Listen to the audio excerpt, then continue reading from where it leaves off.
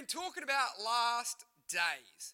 Newsflash, if we were not yet aware, we are living in the last days. Now that is either confronting or very exciting.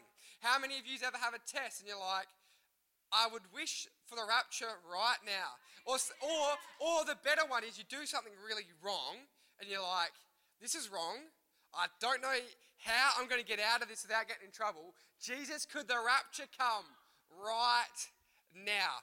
Now we could, after youth, we can explore all the stories of those moments where we're like, rapture, come right now. I got this test. Jesus, come right now. We dream for those things, but we're living in the last days, meaning today, right now, tomorrow, the rapture's closer than it ever has been before.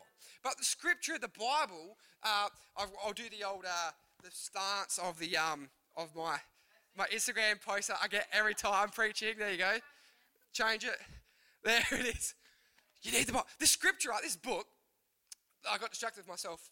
I just saw my Instagram mirrored in my head. But this book tells us stuff about the last days. It tells us things about what will happen in the end times, which is very exciting. And so I'm wanting to go over a bit of a series for us so we can understand and learn what the last days are all about, what it means for us as Christians, what it means for us if we're not a Christian, and why we want to be a Christian, because it's very exciting. And I'm believing that the best days are ahead for your life, and I'm believing God can do something powerful. And so where this phrase, the last days, came from, it's from the book of Acts chapter 2. And so in the book of Acts chapter 2, that's where we'd say the church began. So that some people call it the birthing of the church. Like when you were birthed, your life began. Well, technically it began 9 months previous, but you know what I'm saying. We don't celebrate your conception date, we celebrate your birth date. And so that's when the church officially started, was in the book of Acts chapter 2, when the Holy Spirit was released on the day of Pentecost, right?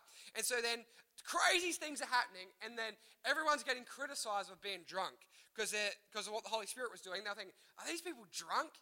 And then Peter, one of the disciples, steps up and goes, no. These people aren't drunk. They've just been filled with the Holy Spirit. And he starts preaching a message. And so from verse 16, which I think will come up, to Acts chapter 2, from about 14 to 21, but we're going to look at verses 16. Peter preaches and he says, no, what you see was predicted long ago by the prophet Joel. So then in the Bible, there's a prophet called Joel. You'll find a book in the Bible called Joel. And this guy called Joel prophesies all this stuff. And then hundreds of years later, Jesus comes. Jesus goes into heaven after dying on the cross. And then he's hanging out with the disciples, right? For those that aren't aware of the story, he's hanging out with his disciples on a mountain. Then he just starts levitating. I'm levitating. And he just literally disappears in the sky and he's gone. And then, but before he did his whole I'm levitating and disappeared, and literally the disciples are going, when you have a helium balloon and just yonder, you're like, I've lost it. Right, so Jesus helium ballooned out of there, and then these angels come down to the disciples and say, hey, he's gone. He's not coming back. Now do what he said. And so what he said to them was to wait into Jerusalem to receive the Holy Spirit. So why I got caught up in all that?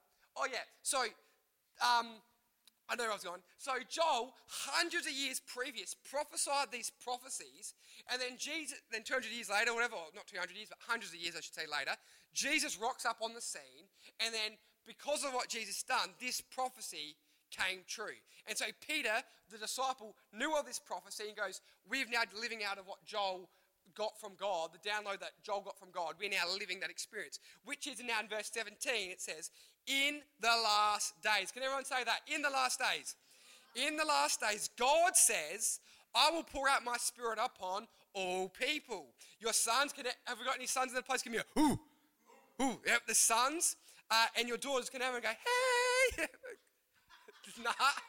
Yeah, so there's some daughters in this place. Will prophesy. Ooh, hey! Your young men will see visions, and your old men will dream dreams.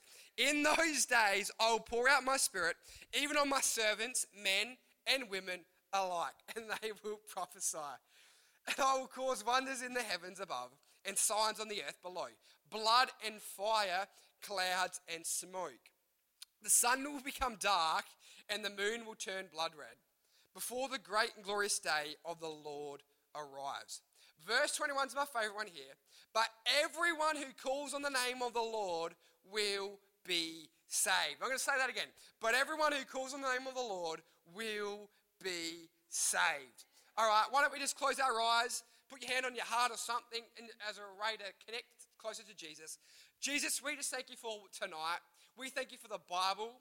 We thank you for the men and women who've gone before us. And God, may we stand up in our generation. May we know what it means to live in the last days for our generation. May we not be scared, but may we live prepared. May we live awake, alert to the coming of your return, that we don't live in regret, but we can live with a, not if only, but we live with a remember when. Remember when we lived out of faith. Remember when we stepped out. Remember when God did something because we were obedient. So God, I just pray over us. God, I thank you that it doesn't matter who's not here. It matters that we're here and you've got an assignment, an agenda for our life, that we're here on purpose, on design, to be fruitful and flourish and be favored. And everyone said, amen. We agree. I'll have some of that. That's other ways of saying amen. So I don't know about you. I don't know how many of you use the 180 magazine. I use it. And this morning was brilliant. So what's today's date? The 24th? 28th of August. It's clearly no one's birthday then, because they'll be like, I know exactly what date it is. Oh, is it? So Sunday, the 28th of August, it was talking about respect, authority. But I love in the soul food reading, right? So today we read Genesis 11, 1-9. Well, I did. But we say we because we're collective here. And then Philippians chapter 2, 1-11. And they're pretty interesting Bible verses. Genesis is in the Old Testament and Philippians is in the New Testament. And what you'll notice if you do the soul food reading in the Word for Today's or the 180 magazines, Monday to Friday, if you read all those scriptures, so it normally has a big book of the Bible that you read, a bit of the Gospels, a bit of Psalms, and a bit of Proverbs. And then if you read them from Monday to Saturday, every day of the year, you would have read the whole Bible in a year. That's pretty cool. I think that's pretty cool. You get through the whole Bible in a year doing that. But then what do you do on a Sunday? So they've been a bit cheeky and a bit sneaky, and they do what you might call a theme of the Bible or a principle in the Bible, things in the Bible that link together that you go, oh, wow, those two stories are separate, but they connect. Or these two situations are different, but they connect. And it'll have links and themes in the Bible. So it might talk about this theme of Jesus being the Lamb of God. Well, what does that mean? And it'll have scriptures. Or it could be another theme, could be Jesus is the lion. And so Jesus is the lion and a lamb. So interesting, but it'll have these two different links about who Jesus is. It could be that Jesus is our shepherd. There's that link in there. It could be there's so many different themes in Scripture that we could be here forever. But today it wasn't necessarily and so I love a Sunday. I'm like wake up first thing Sunday morning going, man, what has the Word for Today or the 180 magazines soul food reading link? What am I going to discover in the reading today? And when I was reading it, I was like, this isn't a link. These are a comparison. And so in the book of Genesis, there's these humans, and it's called the Tower of Babel, where these humans came together and they were full of pride, and they said, how can we as people get ourselves to heaven? How can we as people in our own might get ourselves to where God lives? And they had a prideful thing going, we don't need God, we can do it on our own. And then God was like, this is dangerous. These people have lost the plot, and he had to split them up before they got to heaven in a real evil way. So that was really interesting. Then we read the New Testament one today in Philippians, and it was about humility and that Jesus, who we believed last week we learned about this, Jesus is divine. Jesus is the creator of heaven and earth. He created it all, but in humility, he humbled himself to be his own creation. Like that is crazy to think about. So in the Old Testament, you have people trying to get themselves to God out of their own pride. Then we see in the New Testament, Jesus, the creator of it all, humbled himself, came to earth so that he could make a way for us to get to God. It was an amazing thing that we, in the soul food reading today, going, wow, the difference between pride and humility, and that people tried to get themselves to God, but what was more powerful than humility, God limited himself. He could do whatever he wanted, and he limited himself to a human body so that he could make a way for us to get to him. Which is what we've read in Acts about everyone who calls on the name of the Lord will be saved. And so when I started this Last Days series, if we want to call it, we looked at the first one about Moses' dream, and Moses had a dream that the Holy Spirit would be poured out on all people. And now in the last days, we live in that reality. Moses' dream is our reality, that the Holy Spirit has been poured out on everyone. And I believe that you can speak in tongues. I believe that you can prophesy and use other spiritual gifts because you have access to the Holy Spirit, because we're living in the last days. So that was the first thing that we learned, that the Holy Spirit is now poured out for everyone. And then last week we did, or the last time I preached, I should say, we looked at the concept of Jesus being the Son of Man. And so it was built in context for today, is that now that we know that because of Jesus, everyone was filled with the Holy Spirit. Now, everyone can be saved because Jesus was the Son of Man and that he is the way that we can get to heaven. I think that's really amazing. And so, to understand this concept for everyone who calls on the name of the Lord will be saved, in Romans chapter 10, verses 9 to 13, we'll see it on the screen as well, the writer to the church in Romans, Paul, writes this, and it's an amazing thing. So he says, if you openly declare that Jesus is Lord and believe in your heart that God raised him from the dead, you will be saved. Next verse, for it is by believing in your heart that you are made right with God, and it's by openly declaring your faith that you are saved. All, as the scripture tells us, anyone who trusts in him will never be disgraced. Jew and Gentile are the same in this respect. They have the same Lord who gives generously to all who call on him. For everyone who calls on the name of the Lord will be saved. Wow. So what this is telling us is there's a difference between a Jew and Gentile. So if we understand the Old Testament, God's favoured people were the Israelites. Then just due to the way life changed, they became known as the Jews. And then these Jews were the only ones that knew what it was to obey all the laws, all the regulations, to make themselves right with God. And then the Gentiles was anyone that wasn't Jew. So that the Jews believed if you're a Gentile, which is all of us here, I don't believe any of you have Jewish blood in you. No one's, see, no Jews here. So according to the Jews, we Gentiles had no right to God. We had no right to be made right because we were the unchosen people, which is crazy. And so there's all these random laws. They couldn't eat squid. They couldn't eat prawns. All these crazy rules because that was what they did to be made right with God. But then the question is, so for everyone who calls on the name of the Lord will be saved. Saved from what? What do we need saving from? What does humanity need saving from? Yeah, kind of. A big thing that we might say is we need, because the ultimate end of life is, do we end up in heaven or hell? Right? That's the thing. So what do we got to be saved from? Eternity in hell. No one wants that, but by default, that is the trajectory that life takes us on. And so often a lot of people will say comments like, well, how could I serve a God that sends people to hell? Well, the reality is God sends no one to hell. People choose by their own free will to go, I choose that lifestyle. I choose to live a life that my destination is hell. Because Jesus actually came and made a way. He came, as I said, what we read in Philippians, he died on the cross, rose again, that we now have a way that everyone would be saved. It's not his will that anyone goes to hell. If anyone goes to hell now, it is their choice by rejecting Jesus as Lord and Saviour.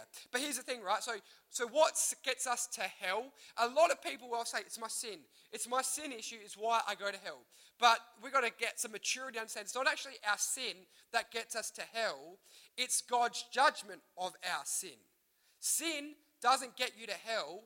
God sends you to hell. That's the thing that we've got to understand. We've actually got to understand that, yes, God is loving. Yes, God is kind. But God is also just God. And it's because of our sin is why we'll end up in hell. And so it's not like, oh, well, I lied, I had greed, I had lust, whatever the sin you want to imagine. That isn't what gets us to hell. It's God's judgment going, you know what, guilty of sin, hell is where you go. But because Jesus came, he took away the punishment of our sin. So then when we get on Judgment Day, so when the rapture comes or we die, when we end up in Judgment Day, we're there at the throne of God, he will go, if you confess with your mouth and believe in your heart that Jesus is Lord, we will be saved. And no longer is our life the measuring stick. Jesus substituted. It's like at the ultimate tag team. I'm puffed out. Tag, in you go, Jesus. That's what happens. It's like the judgment room when God's on his throne. It's like a wrestling ring, tag team event. We're in, it's like, oh no, we're going to get whooped. Jesus in the last second taps us out. He goes in and God goes, oh, heaven you go. And it's an amazing thing. So like, I want to tap team Jesus anytime. Then he goes, you know what? My sin's not counted against me, but the pure blood of Jesus washes away my debt, and he atones for everything that I've done, so that my life will be in heaven, because for everyone who calls on the name of the Lord will be saved. And so when we meet God on Judgment Day, he will see Jesus when we live that kind of way. And that's why we've got to understand, when we have communion at church, communion isn't just a snack, halftime break, like meal in church. But and baptism as well. Communion and baptism are powerful. They are so powerful. As I said, communion is not a snack in the middle of a church gathering. We are believing in our heart that Jesus is Lord.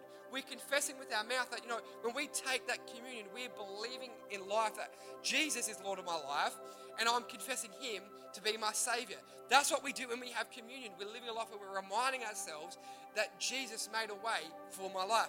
Same with baptism. Baptism isn't some public ritual of cleaning. Baptism is declaring your faith. And you know what? Just like I believe in my heart, confess in my mouth, baptism is the next step. Going, you know what? I'm going public. I'm making this public to the world that my life will be forever changed. And to land our plane, has anyone heard of the golden rule? Has anyone heard of the golden rule? Matthew 7 verse 12, it'll be up here. This is a golden rule. This is a great rule to live by. Do to others whatever you would like them do to you. This is the essence of all that is taught in the law and the prophets. So what Jesus was saying there is, he goes, if you want to sum up everything in the Old Testament, if you want to sum up everything that's in there, Kalia, you treat Larissa how you want to be treated. Pastor Chloe, Claire, that's so awkward, oh my gosh. Pastor Claire, if you want to, I got my head confused. If you want to, you got to treat Chloe how you want to be treated, right? Noah, you got to treat Charlie how you want to be treated. That's what the golden rule is, right? And so you may have even heard comments like this in your life. If you've got nothing nice to say nothing at all. Has anyone heard that one? Because what it's saying is, it's like, Max, you can use your tongue to bless someone. If you don't want people paying you out, well, don't pay someone else out, right? We live by these things, and then there's another thing in Scripture, another principle. Should have used this when I was talking about themes in the Bible about the word for today. But there's a thing called the law of sowing and reaping. Now, our world wants to preach this rubbish of karma. That's another debate for another day. Karma is rubbish. But there is a law in Scripture called sowing and reaping, right? So here's the thing, right?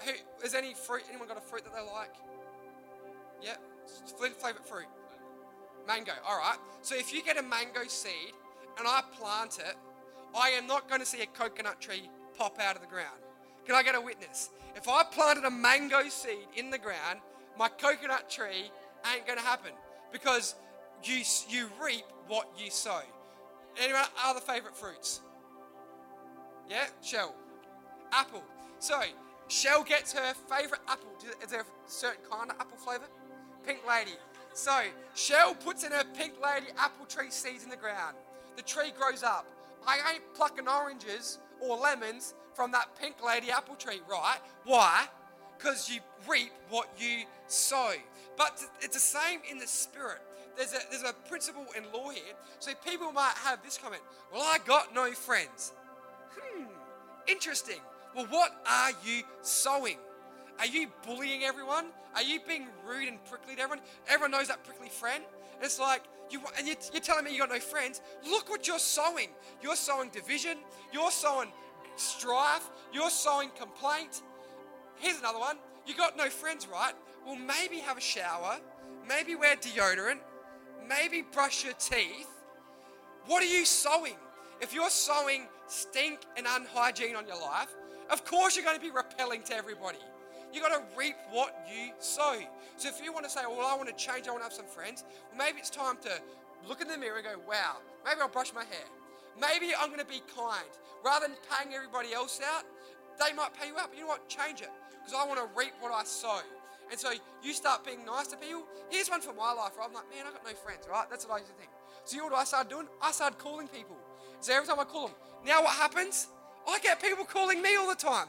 But I started sowing phone calls, and now I'm reaping phone calls. So to bring all that back to this, right? So that's the golden rule on earth. We got to reap what we sow. The ultimate golden rule, the golden rule's golden rule, we find the next one is Matthew chapter 10, 32 to 33. Now this is a little bit scary, so warning. Ooh. All right. Everyone who acknowledges, this is Jesus talking. Everyone who acknowledges me publicly here on earth, I will also acknowledge before my Father in heaven. That's cool. Next one. But everyone who denies me here on earth, I will also deny before my Father in heaven. Bam. Point A, I love that. You publicly pronounce Jesus in the earth. When it gets to heaven judgment day, Jesus goes, you know what? I'm tapping you in. I'm going to take your punishment. I'm going to take your sin, and you're going to get my blameless life. But then Jesus says, if you deny me on earth, when it comes to that wrestling ring of judgment, who are you? I don't know you. What are you talking about? And so the ultimate golden rule, the golden rule is that, so yes, when it comes to human relationships, we want to be loving and we want to receive love. But what is the ultimate golden rule? Because it's the same law of reaping what we sow. How do we treat Jesus? Because then how we treat Jesus on earth, when we get to heaven, he will treat us that way. Think about that. So, when it comes to worshiping at youth, when it comes to worshiping at church, do you make your worship public or is your worship private? Because the way we worship on earth, that's the way God will be passionate about us. If we can't get passionate about Jesus in front of Christians, how do we expect Jesus to be passionate for us in front of Christians? Let that sink in.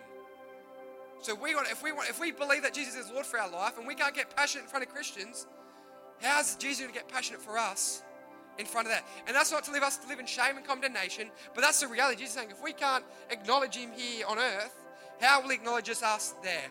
Right? So, again, if we can't get baptized here on earth, if we can't make a decision to go, you know what, I'm going all in. I want to be part of the church. I'm making the decision to be baptized. Jesus says, well, you couldn't take the risk on earth. Well, am I going to take the risk for you up here? If you can't tell your friends, what did you do on Sunday? I went to youth, had a great time in the presence of God. Oh yeah, what did you yesterday? Oh yeah, I did a lot of homework. Well, this is a reality. The golden rule is that, yes, we treat people well, but how do we represent Jesus? And so, yes, we pray prayers at church where it is believing in our heart and confessing with our mouth that Jesus is Lord. But the ultimate thing of that is that anyone who calls on the name of the Lord will be saved. And that is Jesus' name on your lips when you're at school? Is Jesus' name on your lips when you're playing netball? Is Jesus' name on your lips anywhere in life that you go? Do you go through life in a secret agent Christian? Because then when we get to heaven, Jesus is going to be a secret agent in front of you. But if we live life where we're proud of Jesus, or we make him public, he will do what's best for us. And so I didn't think I was going to end on an altar call, but because we're like family here, why don't we all just stand up? And I don't know where we all sit right now tonight as I stay here. But come on, let's stand up. Let's all stand up. I don't know where we sit. I don't know where we stand. But for some of us, I know for me, like these scriptures this week, preparing this sermon, challenges a life out of me. Like the way I treat Jesus on earth, he will treat me the same way when I get to heaven. And I don't want to treat Jesus good and with pride and with, as in like be not prideful as in like a boast about it, but you know, like a healthy kind of like I'm proud to be a Christian. I don't want to live life because I'm scared of going to hell. I want to live that because I love Jesus, because that's the desire of my heart. And I want you to go, you know what, if Jesus really did save me from my sin, if Jesus really did die on the cross and loved me, well, I don't want to let guilt rule my life. I don't want to let shame rule my life. I don't want to let these things that could so easily pollute my life, but I want to live a life that honors God in a great